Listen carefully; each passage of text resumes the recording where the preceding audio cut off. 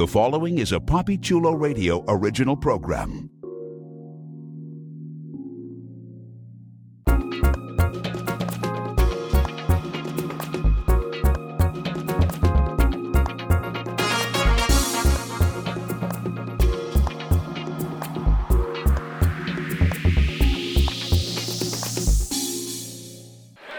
Welcome, listeners. Today is Sunday, July 16th, 2023, day 3 of EXXXOTICA Miami. I'm your host, Papi Chulo, here live at the Miami Airport Convention Center for the largest adult expo in the nation, where anyone and everyone can explore their wild side.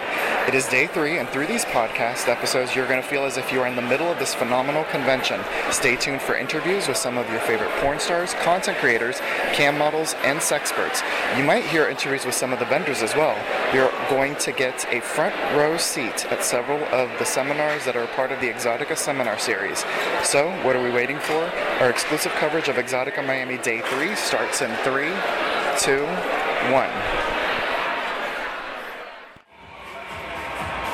This is Papi Chulo here at EXXXOTICA Miami 2023, and I'm here with Ray Ray. How are you doing? I'm good. How are you?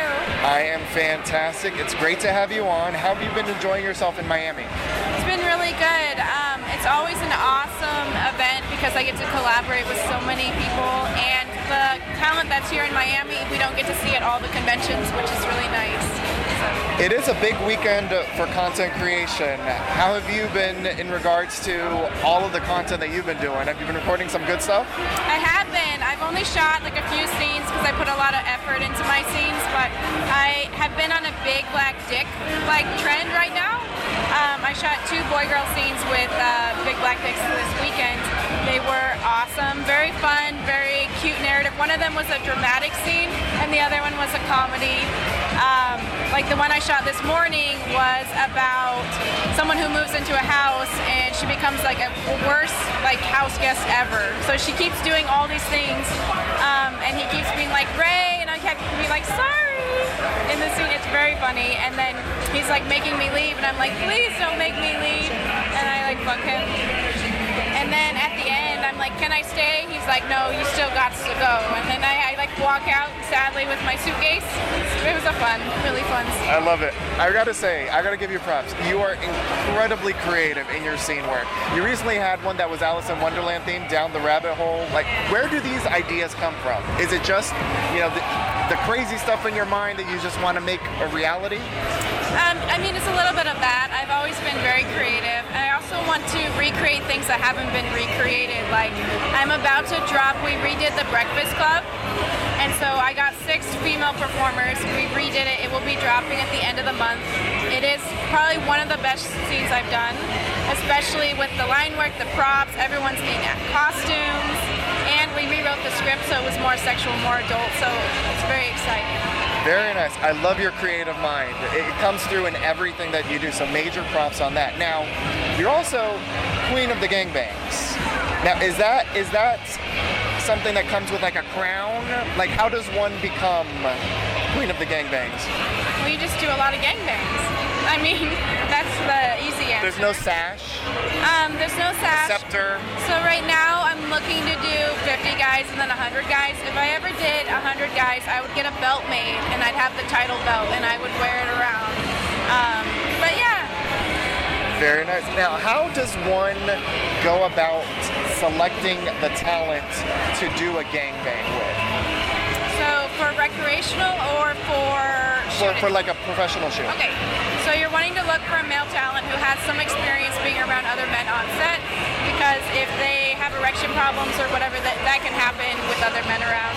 And then they have to be, comfortable with their dicks maybe touching another guy, another part of him. So there's just all this experience that you're looking for, the guy to have that experience of being around other male talent, being able to perform. And then it's really, depending on how many guys you want and the aesthetic of the scene. Do you want all black guys? You want white guys? You want a mixture?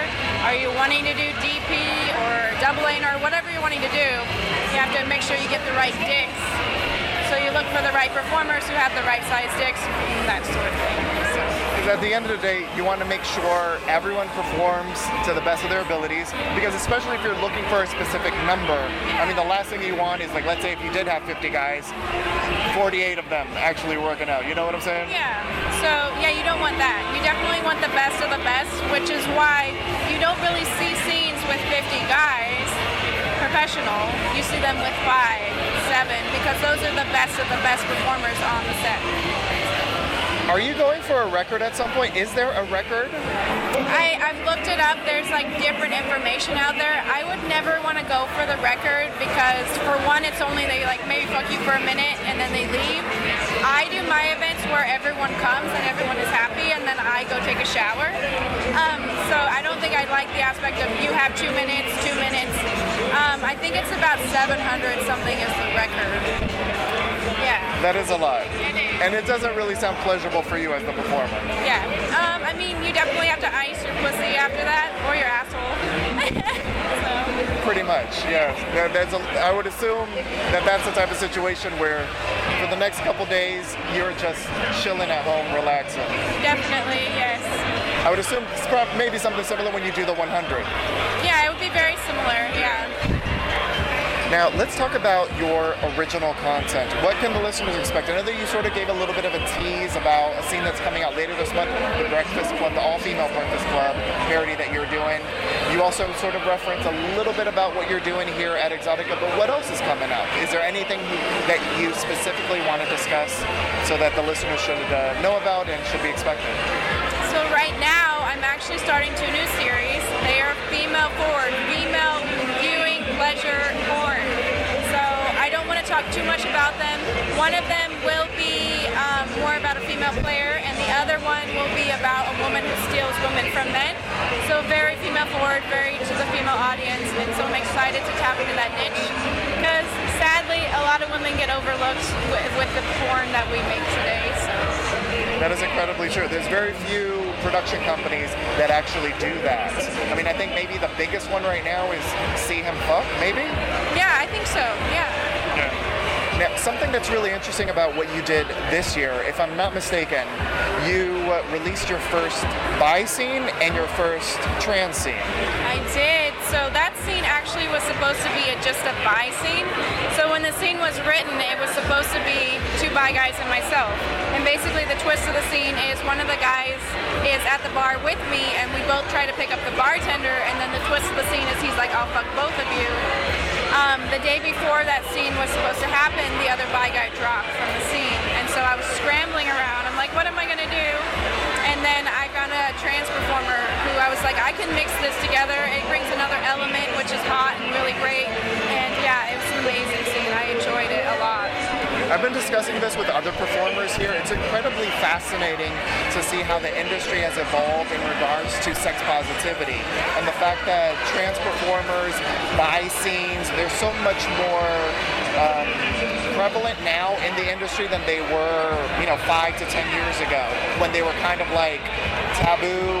They were kind of like a niche, and like now they've been really embraced by the mainstream side of the industry. Which is amazing because I have met so many awesome bi and trans performers, and I will definitely be doing a lot more scenes like that. I want to be a well-rounded performer. I want to be like, I have this scene and like all over the different genres, because I think everyone should bring porn.